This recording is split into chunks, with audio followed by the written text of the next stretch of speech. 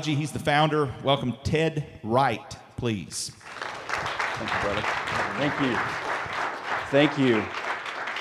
Well, it's a great joy to be back with you guys this morning. And, I've known Jeremy for several years and just learned some really cool stuff about him. So I was talking to his wife and talking to some of his friends, and I learned that in a very early age, his parents knew he was going to be a preacher. At a very early, I don't know if you guys have heard this. Do they know personal things about you? Okay, so you want to hear it? It's really interesting. So when Jeremy was about 7 or 8 years old, he was going to school. He had a tendency to exaggerate, and tell embellish stories. He doesn't do that here, does he?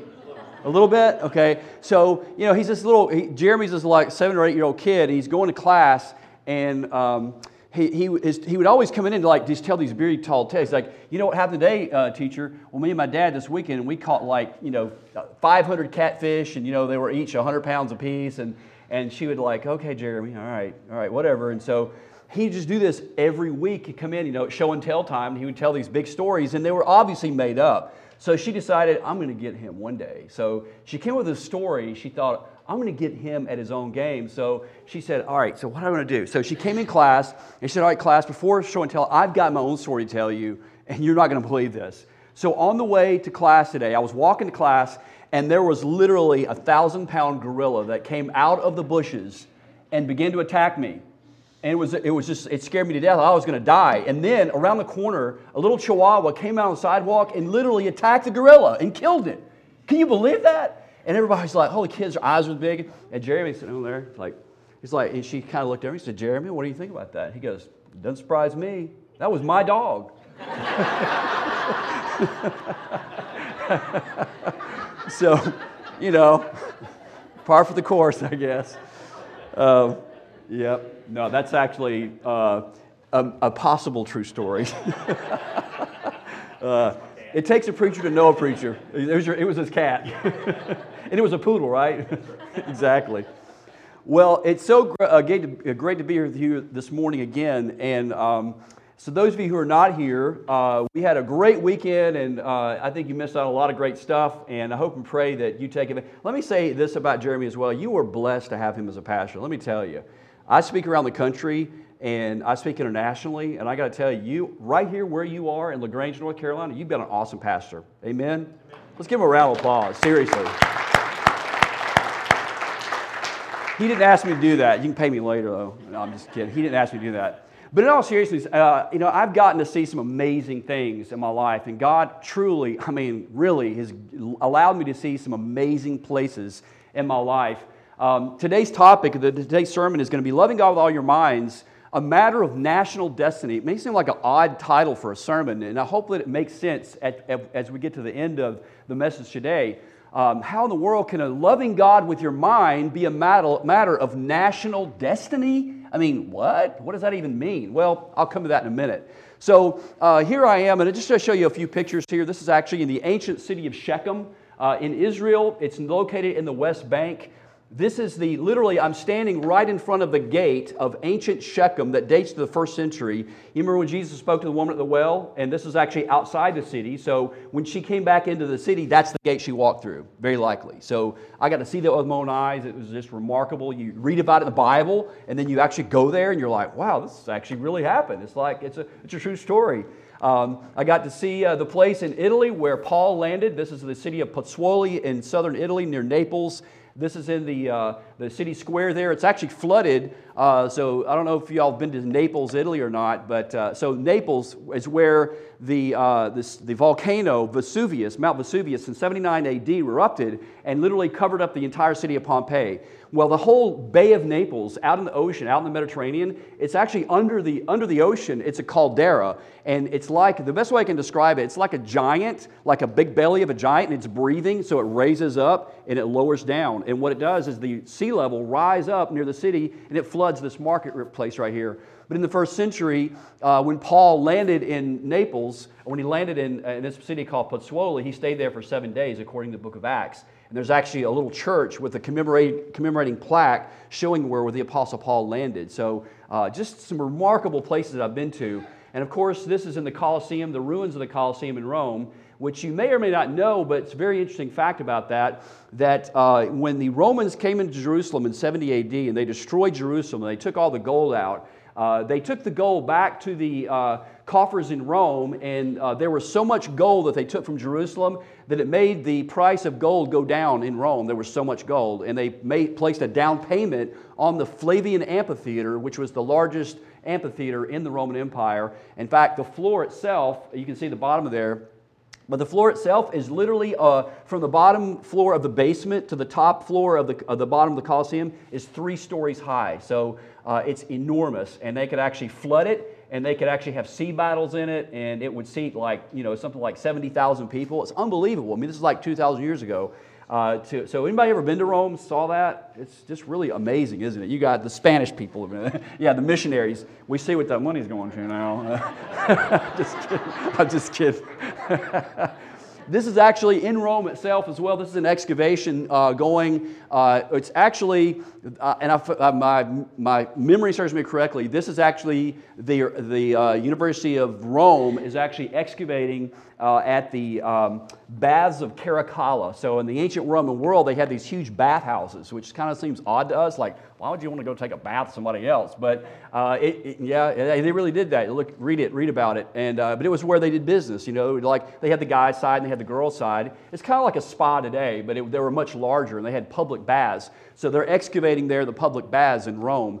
But I got to see a lot of amazing things, and I've always, this is several years ago, but this is the Roman Forum, where the Roman Empire, which is really one of the greatest empires in the ancient world, but obviously Rome fell. Rome actually fell. And to the Romans, to them, they thought the Rome would never fall. Rome was just going to be there forever. It's just this Roman Empire. It's going to last for millions of years. But there it is in ruin right there. It's in ruin. And when I was there, I was with 2 friends of mine, and they abandoned me, and I needed a selfie or something, and I'm hearing I read about this my entire life, and I teach history and Old Testament and archaeology, and nobody's there to take my picture, so I had to set my camera up on I don't know what I put it on, but I put it on the timer on, and I ran over, and I got this really cool picture there in the ruins of the Roman Empire. But so I want us to think about, what is it that makes empires fall? I mean, if the Roman Empire can fall, then other nations can fall as well. In fact, archaeologists, we make our living by, in fact, if you go into archaeology, your career will be in ruins. I'm just telling you. But in all seriousness, Gibbon, the great historian, wrote The Decline and Fall of the Roman Empire in the 17th century. He wrote this amazing work trying to describe the fall of the Roman Empire. And if you've ever read that, you know that what Gibbon said was that there was a moral collapse in the Roman Empire that caused the fall of the Roman Empire. And then another recent book by an archaeologist at the University of George Washington University. His name is Dr. Eric Klein. He wrote a book called 1177, The Year Civilization Collapsed. And what he's referring to is something that archaeologists call the Late Bronze Age collapse. What happened in around the year 1177 to about 1200 BC is that Israel and the Levant, not just Israel, but also Egypt and Syria and Assyria, all those nations got just influxed by a group called the Sea Peoples, the ancient Phoenicians. They literally flooded the coastline, and they just, all of civilization, all the trade networks, all of the connections that they made, all the politics, it all just utterly collapsed. And this book basically tries to find some of the causes for what caused civilization to collapse. A few years ago, I came up, that interests me as a historian, as a Christian even. I want to know, what is it that makes civilizations collapse? And let me just throw this out there to you this morning.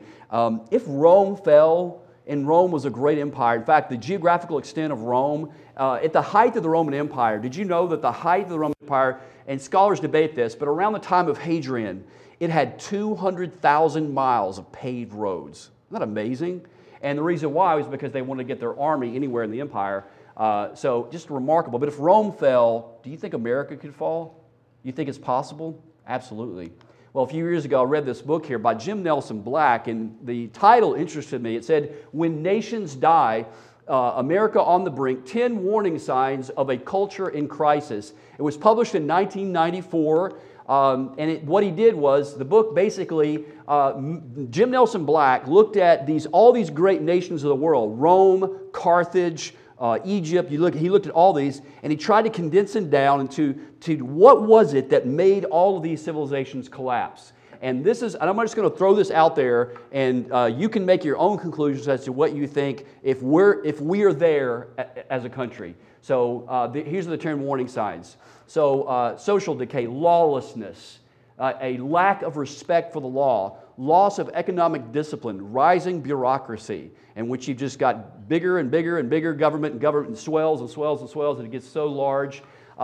Here's some more. Cultural decay, decline in education, weakening of the cultural foundations, loss of respect for tradition. Nobody cared about Rome anymore. It was all just about me and my own life and my own job and that kind of thing, and that's okay, but loss of respect. Increasing materialism, which I thought was very interesting. He's talking about the ancient world. He's not talking about the modern world, but he's comparing these nations and what led to their decline. And then the last three, I think, are very interesting. Rise in immorality, a decay of religious belief, and the devaluing of human life. The devaluing of human life is what led to the decline of these great, great civilizations.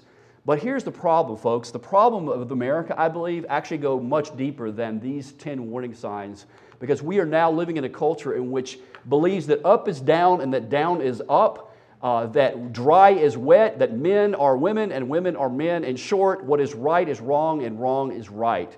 Where am I coming from? What am I saying this about? Well, it's in our Declaration of Independence. In 1776, the very first line says, "We hold these truths to be self-evident." What in the world is a self-evident truth? And basically what they said was, and here's the self-evident truth, that all men are created equal, that they are endowed by their Creator with certain inalienable rights, and among them are life, liberty, and the pursuit of happiness. So the question I want to ask this morning is this statement here. Let's just stop there, because this is really the foundation of our country. The Founding Fathers understood that what makes America work, what makes this country work, is basically a belief in self-evident truths. And here's the question: do we today believe in self-evident truths, or do we have a culture that has completely gone in a 180-degree different direction? I think it's actually the other direction. Well, first let's talk about what self-evident truths. In the words of a great book by a professor down in UT Austin, it's a self-evident truth is what you can't not know. It sounds kind of crazy, but it's something that you just can't not know this. Everybody knows it, and it's self-evident. That's why they call it self-evident. It's innate knowledge written on the heart. It's written on your heart. You know it. In fact, this weekend we had one of our speakers gave an argument for God's existence based on what's called the moral law. It's called the moral law argument. How many of you ever heard of C.S. Lewis? Ever heard of C.S. Lewis? Ever heard of the book Mere Christianity? Chapter 1, Lewis begins his whole argument on the moral law, on the fact that there are moral laws that everyone knows. In fact, the word conscience, if you look at the English word conscience, conscience, with knowledge. So if that's true, if self-evident truths do exist, then does that mean that people know basic right and wrong? According to that, yes, they do. And this is not just what philosophers are saying, this is what the Bible says. The Scripture says exactly the same thing. The Apostle Paul, we'll look at that in a second. So a self-evident truth is true for all people at all time across all cultures. Christians, Jews, Muslims, even non-believers hold these truths. We hold these truths to be self-evident. So 250 years ago, when the Founding Fathers created America and when they made the founding documents, they knew that it would only operate when the people believed that there were self-evident truths. But we're now living in a culture that has completely and radically rejected self-evident truth, and it's all whatever you want it to mean. Truth is just a matter of your perspective and whatever the case may be. It's codified in the Old Testament Decalogue, and it's also above the chamber of the U.S. Supreme Court. The Ten Commandments are. The Apostle Paul writes about it here in Romans chapter 2. He says, "For when the Gentiles, who do not have the law," and he's talking there, when he says law, he's talking about the Torah, the Gentiles, the non-Jewish, non-believers, when they said they don't have the Torah, they don't have the Ten Commandments, by nature do the things in the law, these, although not having the law, are a law unto themselves, who show the work of the law, there it is, written in their hearts. Their conscience also bearing witness. They have a conscience. People have a conscience. And he says, and between themselves their thoughts either accusing or else excusing them in the day when God will judge the secrets of men by Jesus Christ according to my gospel. And that is known as the natural law, and it's in the Scripture. Paul knew this very, very well. And in fact, we'll come back to Paul in a moment. Let's talk about the Torah, the Ten Commandments. So not only where we talked about it just a second ago, I mentioned the fact that there was Edward Gibbon who wrote The Decline and Fall of the Roman Empire, and then Eric Klein's book about the collapse of civilization. And there are many, many other books. St. Augustine, the great Christian theologian, St. Augustine, wrote a book after the fall. Rome fell in 410 AD by these invading Visigothic tribes that basically came into Rome, but about 100 years before that, an emperor named Constantine the Great actually moved the capital from Rome to Constantinople, which is now modern-day Istanbul. So, but Rome had fallen, and St. Augustine wrote in response to the pagans that were accusing the Christians or they were the reason why Rome fell. St. Augustine wrote a book called The City of God in answer to the fact as to why Rome fell. But all the way back in the early Bible, in what is called the Pentateuch or the Torah. So when we talk about the Torah, what I mean is the first 5 books of the Bible: Genesis, Exodus, Leviticus, Numbers, and Deuteronomy. There's another nation that we can look at where God actually gives principles not only for the reasons for a collapse of a civilization, but also for its building, also for its health, for its well-being. There are some rules that we can look at in God's Word to show us how to make a nation. Now, we're not Israel, obviously, we're America, but the principles, I believe, still apply. The basic principles: blessed is the nation whose God is the Lord. I think that applies to any nation who honors God and puts God in their laws in some form or another. So it is a national identity and destiny of ancient Israel, these first 5 books. So, what am I talking about? Well, I'm talking about the book of Deuteronomy. And so I want you to turn there with me to Deuteronomy chapter 6. Deuteronomy chapter 6. And this, of course, is the last book in the Torah.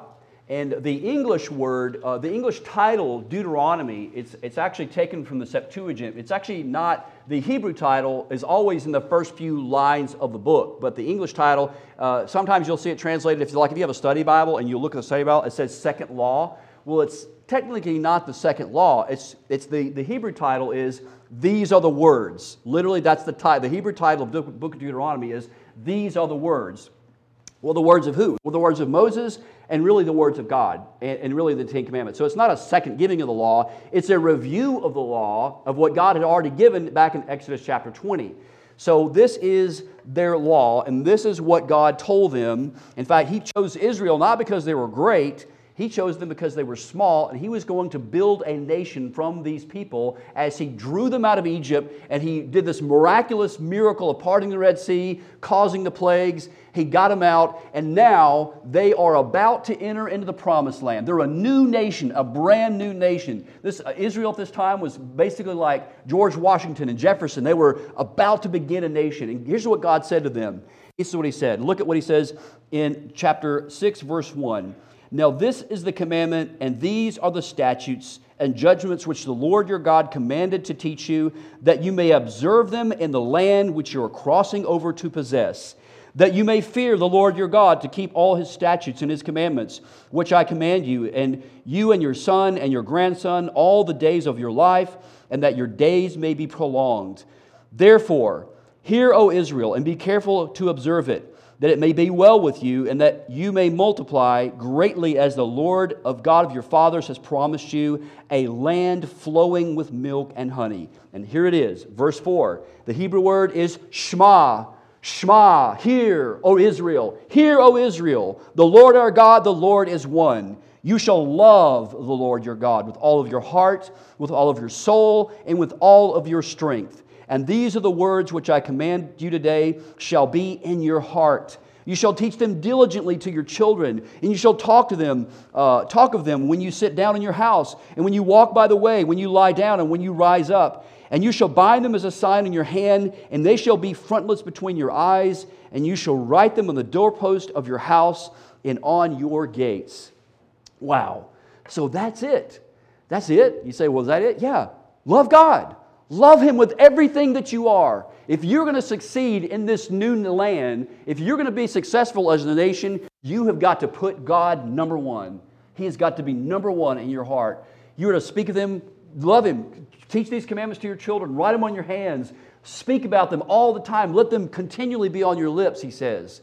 So God, the love for God is the center of it. So let me just basically give you this. This is really cool. Deuteronomy, if you really want to understand Deuteronomy, it's 3 sermons, basically. It's 3 sermons by Moses. He's basically preaching 3 basic messages. He's talking to Israel as they're on the plains of Moab. He's talking about their past, what God had done in their past. God delivered them out of Egypt. And then their present, their current position, where they were now. They're on the plains of Moab. They're about to go into the promised land. So they're at a critical moment in their history. They had to decide which one they're going to do. Are they going to follow God, or are they going to follow themselves or follow the Egyptian gods in which they had just been delivered from?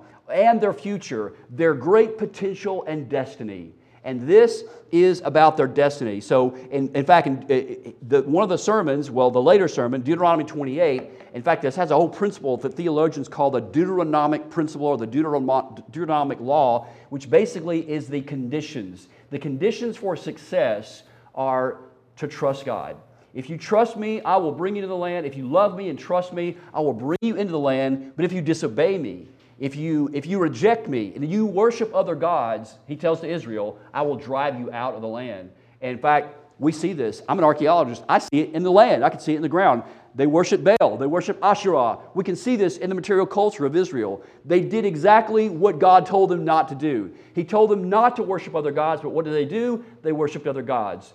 And I actually live in Chicago now, and I lead trips to perhaps one of the greatest archaeological museums in the country. It's called the Oriental Institute Museum. It is located at the University of Chicago, and they actually, just this year, 2019, the Oriental Institute turned 100 years old. So the Oriental Institute was founded 100 years ago by an American Egyptologist by the name of James Henry Breasted. And they have remarkable artifacts. One of the artifacts in there is actually huge sections of a palace of an Assyrian king by the name of Sargon II. Sargon II was the father of another king named Sennacherib. If you know your Bible, you know who these guys are. Sennacherib is the guy who came into Jerusalem and tried to lay siege to Jerusalem. He also laid siege to a city called Lachish, which was a city that guarded Jerusalem. And but in this palace is, we're standing there, and I lead tour groups, and there's one thing in there. It's a 40-ton winged bull called the Lamassu. It's a mythical creature. It sort of looks like a bull with wings, and it has the head of a man. It sort of looks like something Ezekiel would have written about. In fact, Ezekiel may have been influenced by some of this Assyrian imagery. We don't know, but there's this mythical creature. But the thing weighs 40 tons. And they have palace walls, and you can literally stand there. The section that they have at the Oriental Institute is literally as you're entering into the throne room of Sargon II himself. And what I say to people, I have a Bible, I'll quote it. Basically, it's the fulfillment of what God basically did. He said, listen, when you don't obey me, I'm going to send another nation to drive you out, a wicked nation. And what did God do? God raised up Assyria. And God did take them into captivity, 2 captivities. Well, the first, they were fighting against Israel in the north, and in 722 BC, they were taken off. The northern kingdom partially was taken off by another Syrian king by the name of Tiglath-Pileser. So I don't want to get off on that. But you get the idea here is that what happened in history is exactly what God said would happen, that God would take them off into captivity. We just read that. So Christ in the New Testament says the same thing about loving God. This is not just an Old Testament thing. Loving God is in the New Testament. In Matthew 22, one of the Pharisees said, Rabbi, which is the greatest commandment in the Torah? And Jesus said to him, you shall love the Lord your God with all of your heart, with all of your soul, and with all of your mind. This is the first and greatest commandment, and the second is like it. You shall love your neighbor as yourself. On these 2 commandments hang all the law and the prophets. All the law and the prophets. So all the Old Testament hang on loving God and loving your neighbor as yourself. So the question is, what does it look like for us to love God with all of our hearts and souls and minds today? Have you thought about that? Think about that. In the Bible, of all the Bible, all the stories, 66 books in the Bible, the greatest commandment is to love God with all of our heart, soul, mind, and strength. Don't you think we ought to kind of pay attention to that? I mean, I don't know, maybe we should. So if that's the case, if it's the greatest commandment, then what does that look like for me to love God with my mind? Let me ask you, just think about this, you're on your own heart. Do you really love God with all of your heart, soul, mind, and strength? Do you really do that? Do I do that? I have to be honest and say I don't. I mean, I want to. My heart wants to, but I really don't. And you read the Old Testament, I'm sort of glad that we've got the Old Testament, and especially the book of Psalms. Psalm 119, the psalmist basically says, Lord, I want to keep your law, and I love your law, but I find that I don't do it. And even the Apostle Paul in Romans 7 says, the very thing I don't want to do, that's the thing I keep doing. But in my inward man, I delight in God's law, but my outward man is wasting away. And I find this war within me. But what does it look like today to love God with all of our heart, soul, mind, and strength? Jesus says, if you love me, you will obey my commandments. If you love me, if you love Jesus, we say we love Jesus, and we give that, we say that, but if we really love Him, then we will obey what He commands. Well, what does He command? Before we do that, let's get to this. Well, let me ask you this. Jesus did tell us to share the gospel, right? Matthew 27, all authority in heaven and earth has been given to me, therefore go and make disciples of all nations. So the question I want to throw out to you this morning is this. What is it that keeps people from becoming Christians today? Just shout it out. Tell me. What are some things that people go, you know what? What are some things you've heard? Maybe you've talked to people. What do you think? Self. What's that? Self. Self? What do you mean, like people being selfish? They don't think about other people. They'll, I. Yes. Absolutely. Anybody else? What are some things that keep people from becoming Christian? Because if our mission as the church is to share the gospel, then what are some things that keep people from coming? What do people say, well, I wouldn't become a Christian because what? Yes. They're procrastinating, thinking they have time. Yes. So, I'll wait later. I'll think about it. I'll wait later. Yeah, absolutely. Anything else? Yes. They're scared. They have a lack of trust. A lack of trust. Absolutely. Anybody else? What about lifestyle of Christians? What's that? Amen, brother. Preach it. Lifestyle of Christians. Lifestyle of Christians is what he said. We hear the amen on that? Some of us, sometimes we don't live like we're Christians. And please, if you've got a little Jesus thing on your car, don't drive like a psycho. Take it off, or drive drive the speed limit. But yeah, absolutely. Hypocrisy. They see Christians and they're like, I don't want to become a Christian. Absolutely. So there are any number of things that keep people. Intellectual reasons, irrelevant. I don't think it's not relevant to my life. I'm living with my girlfriend and my boyfriend, and I'm living my lifestyle. I don't care. I just don't care. I'm in the party scene. Clash of worldviews. They have a completely different worldview. Maybe they're Jehovah's Witness or Mormon, or maybe they're caught in a cult, and they just do not see the relevance of Christianity. Evil and suffering in the world. What about that? They look at the evil in the world like, you know what? There can't be a God if there's evil and suffering in the world. Relativism, pluralism. What about this? Jesus said they won't come to the light because they love the darkness rather than the light. Sin. We don't talk about that a lot today, but sin. It's what keeps people from coming to Christ. So how did Paul? And I know I'm probably going over now, but so how did Paul show his love for God? Well, and why Paul? Well, we have a good record of Paul's life and teaching recorded in the New Testament, and Paul engaged the culture by practicing three fundamental mandates, and a mandate is really a command. It's like our marching orders. Paul encapsulated in his own life, he loved God with all his heart, soul, mind, and strength, and I want us to look at what he did. And here they are. They're either stated or explicitly implied. The gospel mandate, very simple. It's just three things. The gospel. Matthew 28, Jesus said, all authority has been given to me. Therefore, go and make disciples of all nations. So that is our command. We have marching orders, church, to go and make disciples. Acts chapter 1, verse 8. It says, you shall be my witnesses both in Jerusalem and Judea and Samaria and to the uttermost parts of the world. Spain, South America, Africa, Italy. I've got friends in Italy that are doing the same thing. They're working at a missionary church, or they're teaching missionary children, and also working on a NATO base, teaching military children as well. But the mission, the fields are white unto harvest. We need people to go and share the gospel, even here in America, even here in LaGrange, even here in North Carolina. Years ago, I was belonged to a church in Charlotte. I lived there for about 20 years, and they had a really big emphasis on missions. And I love this because they had this, and they would just say it over and over and over again, and it sort of sticks with you. But the mantra was, or whatever, lack of a better term, it was nearest neighbor's nation. If you're not reaching your nearest, who's the people right next to you? If you're not sharing the gospel with them, nearest neighbor's nation. That's where you want to go. That's where you start. You do evangelism and you reach people for Christ exactly where you are. So who is around you right now? Maybe it's a family member. Maybe it's someone that you know, you go to school with. Maybe it's a coworker. I don't know who it is. But if you are reaching that person, then your neighbor, then the nations. So that's the way we ought to be doing evangelism. That's Acts chapter 1, verse 8. The second one is why we had the conference this weekend, the rational mandate. 1 Peter 3:15 says, always be ready to give a what? Those of you know that what? An answer, a defense. Be ready to give a defense for why you're Christian. And that's where we are failing. Many Christians are failing because they don't know why Christianity is true. You grow up in the church, you know that Jesus is the Son of God, but then when you're challenged, you don't know how to answer it. You're like, well, you know, it's my own personal belief.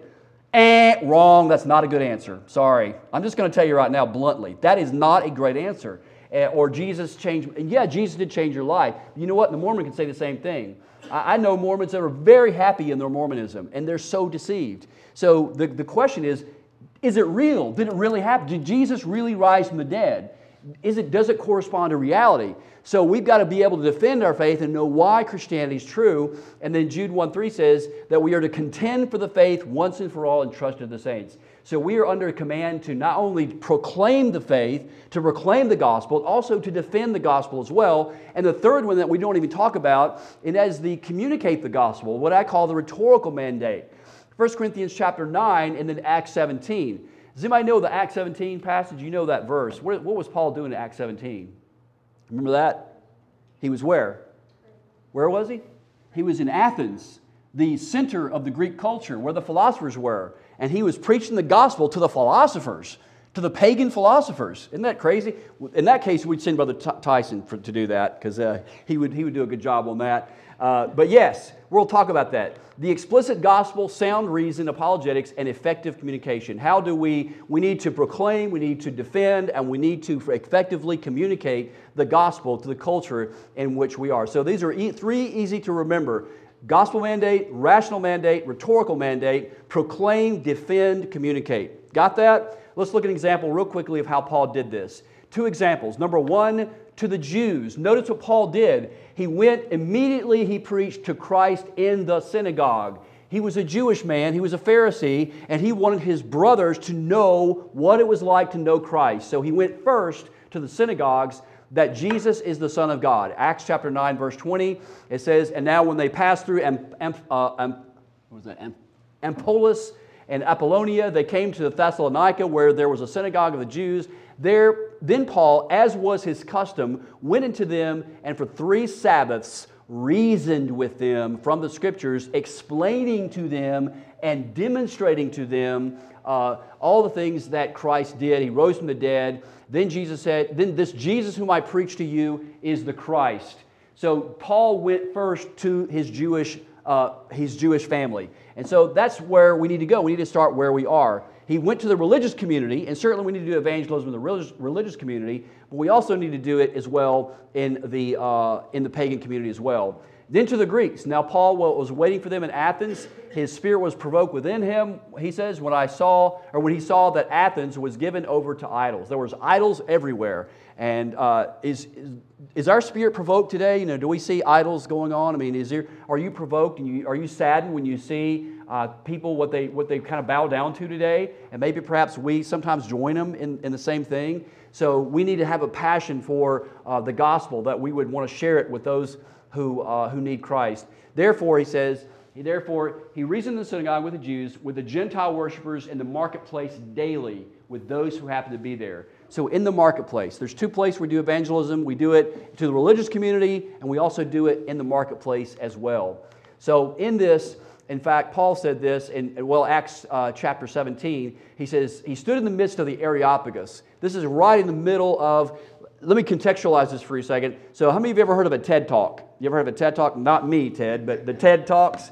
And the TED Talks, you can see the little videos. Well, imagine Paul was at the TED Talk of the day. It was Areopagus. It was Mars Hills, where the latest philosophy, the latest technology, it was like, ooh, this is like a happening place. And to their credit, you know, they're there to listen to all the ideas. They're there to listen. And he says, he stood up and he says, I perceive that in all things you are very religious. And he was sort of playing to the crowd. He knew the crowd. For as I was passing through your city and I was considering the objects of your worship, I even found an altar with this inscription, to an unknown God. Therefore, the one whom you worship without knowing, him I proclaim to you. So the question we need to figure out is, what is the unknown God today? What is the one thing we can use? And it's not any one thing. Maybe it's multiple things. Maybe it's something you can use to share the gospel, to explain who Christ is. And so Paul did that, as was his custom. So a couple of observations. Again, there were two different cultures that Paul engaged, the religious culture and the secular culture, the Jews and the Greeks and the Gentiles. And in both cultures, he practiced all three mandates. He proclaimed Christ, he defended Christ, and he communicated Christ according to who he was speaking to. And let me speak just a quick word about this. We need to know who our audience is. In 1 Corinthians 9, Paul says this. He says, though I am free and belong to no man, I make myself a slave for everyone. And at the bottom there, he says, I have become all things to all men, that I may, all possible means, might save some. I do this for the sake of the gospel, that I might share in its blessings. Now, what he's saying here is, he's not saying that he's going to like convert to Judaism or become a pagan. He's saying that I want to understand where they're coming from. And as a Christian, as someone who wants to share the gospel, you need to get to know people. And here's the question. Do you have any unsaved friends? Do you have any people that are just completely unsaved? Or all of our friends and everybody we hang out with, are they just fellow Christians? And I think a lot of times we Christians, we love, and it's great to have fellowship. Awesome, we should have fellowship. You got a great church. But do you have any lost friends? Do you have any pagan friends? And if you don't, then why not? Jesus came to seek and save the lost. But we seem to be in the holy huddle, and we don't really care about the lost. But so Paul says, I become all things to all men, that I might save some. So do we have compassion on those who we don't agree with? Now again, that's something that you have to use wisdom and be very careful about, but we need to understand where people are coming from and communicate the gospel in a way that they can understand. So one of the most important truths in reaching the culture for Christ is basically to address the issues and concerns of your listeners. In fact, Alistair McGrath says it this way in his book, Mere Apologetics. He says, effective apologetics is grounded in the knowledge of its audience. This audience is not static and predictable. It is not the same irrespective of age, social location, country, origin, or language. Rather, it is dynamic and changing. The apologist needs to know his or her audience, speak its language, and share in its common flow of life. So if we're going to reach LaGrange, if we're going to reach North Carolina, and who better to reach LaGrange than people from LaGrange? That God has called you to be a light to where you are. And the question, the challenge I want to give to you is, what are some ways, and you guys are already doing some amazing stuff with the sports ministry, and Brother Jeremy was showing me about the football field out there that you guys are working on. What an awesome way to reach out to the community. It's one of the many ways that we can reach out to those around us. So who is our audience today? Is it religious culture in America? We do have a youth exodus crisis, by the way. This has been going on for some years now. Basically, and the numbers changes, and Tyson could probably correct me on this, but it was around 75% of young people are walking away from the faith when they leave church. They go to college, they're going to walk away from the faith. So we've got a youth crisis on our hands in the church. And we need to be sharing with them reasons why Christianity is true. Secular culture. We live in a post-Christian culture. I've got some data here from Barna, George Barna, and I don't know, this is several years ago from barna.org, but one of the largest growing segments in U.S. society, it's probably true around the world, is a group called the nuns. Those who don't claim, young people who are 20 and under, who don't claim a religion. They're like, I don't have a religion, or I'm atheist, or I don't care.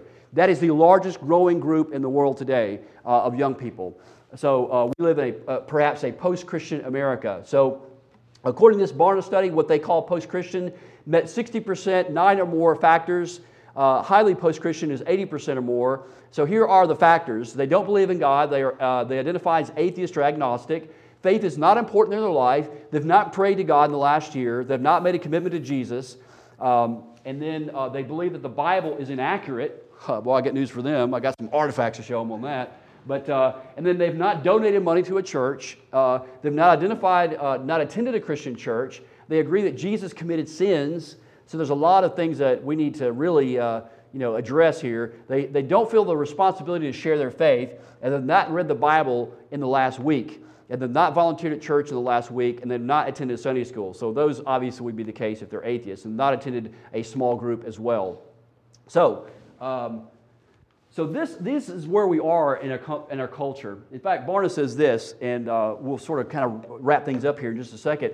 He said, our research suggests that most of the efforts of Christian ministries fail to reach much beyond the core of Christianized America. It is often much easier to work with this core audience than to focus on the so-called nones. The data give evidence that some cities and younger generations are more gospel resistant than the norm. And in part, Christian leaders have to realize that many efforts fall short because they imagine the post-Christian population is hanging on its every word. He says new levels of courage and clarity will be required to connect beyond the Christianized majority. I think what he's saying there, folks, is that we're preaching to the choir. When we do our outreach and our evangelism, it's great, but a lot of times we're preaching to the choir. What are we doing to reach the people who just never would walk into a church? I remember years ago when I was a pastor in a small town of North Carolina. I won't mention that town because maybe somebody's listening.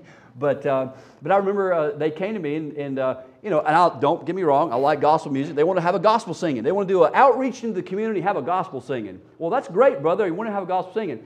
But that's not evangelism. That's having sheep come in and have a good gospel singing. Who's going to want to come hear a good gospel singing? You think the atheist, the heroin addict is going to want to come hear a good gospel singing? No. They don't care. They don't give a rat's behind about a good gospel singing. What do they want? They want something that's going to give me some money or give me a food or whatever the case may be. What are we doing to reach them? What are we doing to reach the people we kind of don't want these people coming to our church or whatever? That's the people we need to be reaching. What are we doing to reach them? That's the question we need to ask ourselves. So, and it's not just, I'm not pointing any fingers here. I'm just saying that's true across the United States. Let me leave you with a basic apologetic outline. These are 4 apologetic questions. If you've never read any books on it, these 4 questions are fundamental questions that you need to learn how to answer. And what are they? 4 vital questions. Does truth exist? And I hope you know the answer to that. Yes, it does. And what is truth? We've talked about it this weekend. Those of you who are here know what it is. Truth is that which corresponds not to my feelings, not to what I think, but to reality. Reality. Truth is that which corresponds to reality, not feeling. Number 2, does God exist? Now, again, to you and I, we're Christians. We believe in God. But for a lot of people, they don't believe God exists. And it's a fundamental question that you need to know how to answer. You should at least know some basic arguments for God's existence. And when I say argument, or an apologist uses the word argument, we don't mean that we want to be argumentative, but you need to know a case, a rational case for why God exists. I'll give you a real simple one. Every design implies a designer. Like if you find a watch, if you go out on the beach and you find a watch laying in the sand, you know that's got a designer. Every design implies a designer. The universe shows evidence of design, therefore the universe has a designer. Easy, isn't it? Just basic common sense. But that's where you want to begin. Does God exist? Number 3, are miracles possible? The reason I mention this is because question 3 is actually related to question 2. Because if God doesn't exist, then miracles are not possible. And what is the greatest miracle, or what is the greatest thing in the New Testament that if this thing were not true, then we should not even be here this morning? The resurrection, right? So resurrections can't happen. This is a supernatural, a man rising from the dead. Literally, he was crucified on a Roman cross. He died and he rose again. So truth has to exist. God has to exist. Miracles have to be possible. And then number 4, is the New Testament reliable? Can we trust the New Testament? And we've given evidence for this. I've got pottery out there I can show you. I can talk about archaeological evidence. There's good reasons why we can trust the Bible. Now, we believe it by faith. And evidence in no way takes away from faith. In fact, evidence strengthens faith. As John Lennox said, that faith is not the rejoicing in the absence of evidence, but it is a rejoicing in evidence. It's strengthening evidence. And Lennox, by the way, is a mathematician at Oxford University in England. He's also a believer. So 4 questions. Does truth exist? Does God exist? Are miracles possible? And is the New Testament reliable? If you can answer those 4 questions, you know a basic apologetic outline, and they're all building one on top of the other. There's one other book here that I'll recommend. It's a little small book. You can get it on Amazon. It's by Peter Kraft. It's called A Handbook on Christian Apologetics. It's a little small paperback book. It is not very long, but it contains your basic, bare bones information about apologetics. If you don't get any other book, check that out. And Tyson James here is an excellent resource for other books. He is he works for Dr. William Lane Craig, and a brilliant Christian thinker, and he can point you to some other resources as well. So talk to him, and he can get you some great stuff in your hands. So let's end with this. So at the end, when Paul was all said and done, Paul got through preaching. It says, "And when they heard of the resurrection, some of them mocked, while others said, 'We will hear you again on this matter.' So Paul departed from them. However, some men joined him and believed, among them Dionysius the Areopagite, and a woman named Damaris, and others with him." What I want you to take away is this. So when we're out there doing and being faithful to what God has called us to do, when we proclaim, we defend, and we communicate the gospel in the best way we possibly know how, and we love God with all of our heart, soul, mind, strength, here's what people are going to respond. Everybody's been doing this since Paul, since Christ. Some will mock. You're going to get mockers. You're going to get some interested, and you're going to get some who are going to believe. So 3 groups of people. Mockers, those who are interested, I'm going to hear this again, and some who will actually believe. If that was true of Paul, it's going to be true of you. So don't be discouraged. Don't be discouraged if you're out there doing the work of God and doing the gospel. Some people are going to mock you, and some people are going to be interested. You're planting seeds. It's God who's the one doing the work. Christ is the one working through you. In fact, we are called to be salt and light in our culture. Jesus said that we are the salt of the earth and we are the light of the world. We are really reflecting His light, and we are His hands and we are His feet. Let me finish with this. Let me close with this quote from C.S. Lewis. Back in 1939, C.S. Lewis was asked to preach a sermon at a church in England, at Oxford actually. This is at the beginning of World War II. And the dark clouds of Nazi Germany were spreading over Europe. And the people, the higher-ups at Oxford and Cambridge were worried that young men, in fact, they were already saying that, listen, I'm just going to drop out of college and I'm not going to learn anything, because what's more important is that I got to go to war. I got to go fight the Germans. I got to go fight the Nazis. And so they asked Lewis to come and address why education and why learning is important in a time of war. And this is what he said. In fact, the name of the article was published in his book. It ended up being a chapter in the book Weight of Glory, which is absolutely one of my favorite books Lewis ever wrote. This is what he said back in 1939. This was, if it's true then, it is true today. He says this, and I'm going to stand over here and read it because I can see it better.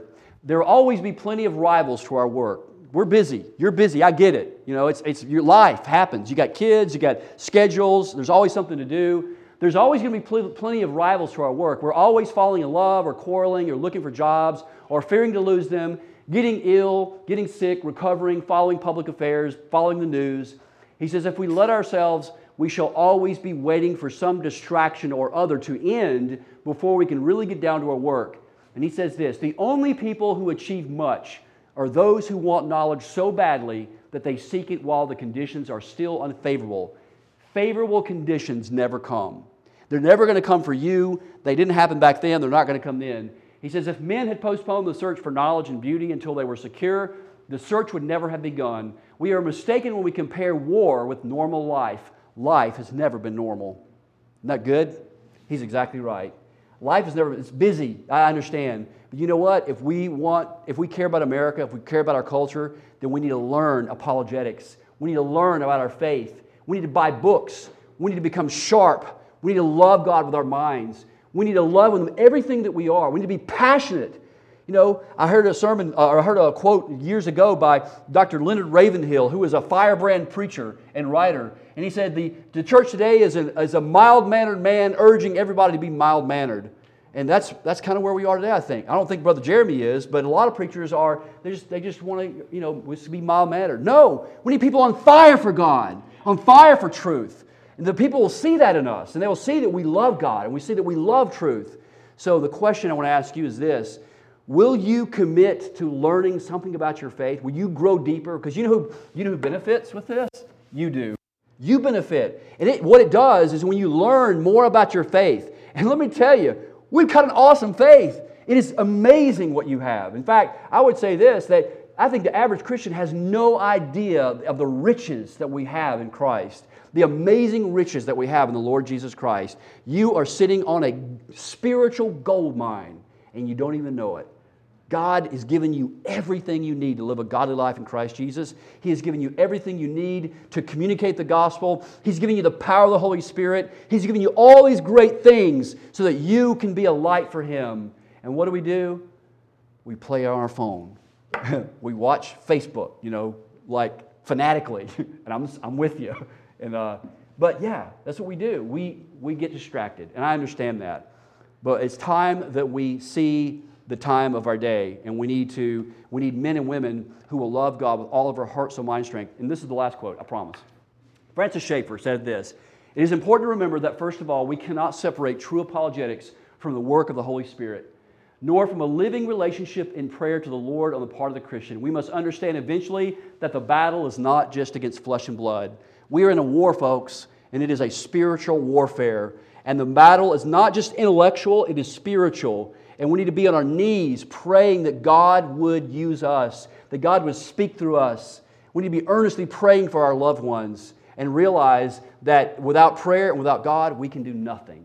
Without His help, it's not just about arguments, it's not about learning, it's about God using us and sharpening us. Can God use a donkey? Yes, He did. He absolutely did. Can God use it? He can use anything. But here's the thing, the sharper you make yourself, you're like an arrow, and the further God can shoot you into the kingdom of darkness. So make yourself sharp. Make yourself usable by God. Submit to Him and say, God, use me. Use my mind. I want to love you with all that I am. Will you do that? Let's pray. Father God, thank you for your word this morning. Thank you, dear God, for this church, for all that you have done, Lord, here, and all that you're doing this weekend, dear God. I thank you for Pastor Jeremy and all the great work that he's done, and for Tyson James, who is, Lord, just organized this conference this weekend. For all those who came, Father, I pray that you would, Lord, use what was said for your glory and for your honor, dear God. Further your kingdom, dear God. Use your people. Father, forgive us and cleanse us from our sins. Help us, Father, to love you with all of our heart, soul, mind, and strength. And Father, help us to love our neighbor as ourselves. Dear God, if we love you, Lord Jesus, we will do what you command. And so, Father, you commanded us to share the love of Christ with those around us. So I pray, Father, if there's one here this morning that's never trusted in Christ, dear God, I pray that they would, Lord, learn what it's like and know the gospel, know that Christ died for their sins, that He was buried in a tomb and rose again on the third day, that He took their sins on the cross. And Father, if there's one here this morning, perhaps a family, perhaps an individual, Lord, and Lord, we want to recommit ourselves to loving you with all that we are, with all of our heart, soul, mind, and strength. I pray, Father, that you would do a work in our hearts right now, and we ask all these things in Christ's name. Amen.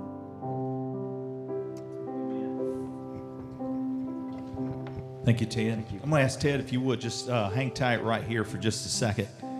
And also, I'm going to go ahead and invite, as Amanda continues to play, I'll invite the Byerleys, if you would come up. Let's just have you guys, if you could, Ted, both. If we could have both of you just stand out here, representation here.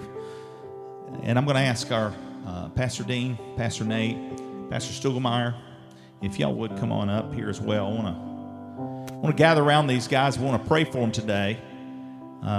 These are front line. These are folks out there doing ministry on the front line, guys, and so are you. And we're in this together. We're a church family. And God has saw fit to bring these missionaries into our midst today. And the Scripture tells us that we're to receive them and we're to send them on their way with blessing. And so I want to ask you to join with me as we pray for them as they launch out as arrows. And so I ask you, pastors, if you would just gather around here, and we'll just place hands on these guys and let's just pray for them this morning. Father God, we thank you for your people. And thank you, Lord, that you allow us to partner together in the ministry of the gospel of Jesus Christ. And so, Father, I pray that you will send our missionaries back to Spain, that the Byerleys will be just equipped and blessed to continue and encouraged to continue to do the work you've called them to. Fill them with your Spirit, Lord, and use them in a mighty way. And for Brother Ted, Lord, I ask that you will just protect him, that you will use him, that you will allow him to uncover truths that are written in your word, and that the end result, that many may see and come to know Christ as their personal Lord and Savior. And so, Lord, we thank you for this time together, and we ask your blessing as we all go from here. May we go in your strength. May we go as missionaries, carrying the gospel to a lost and dying world. Please let our light shine. In Jesus' name, amen.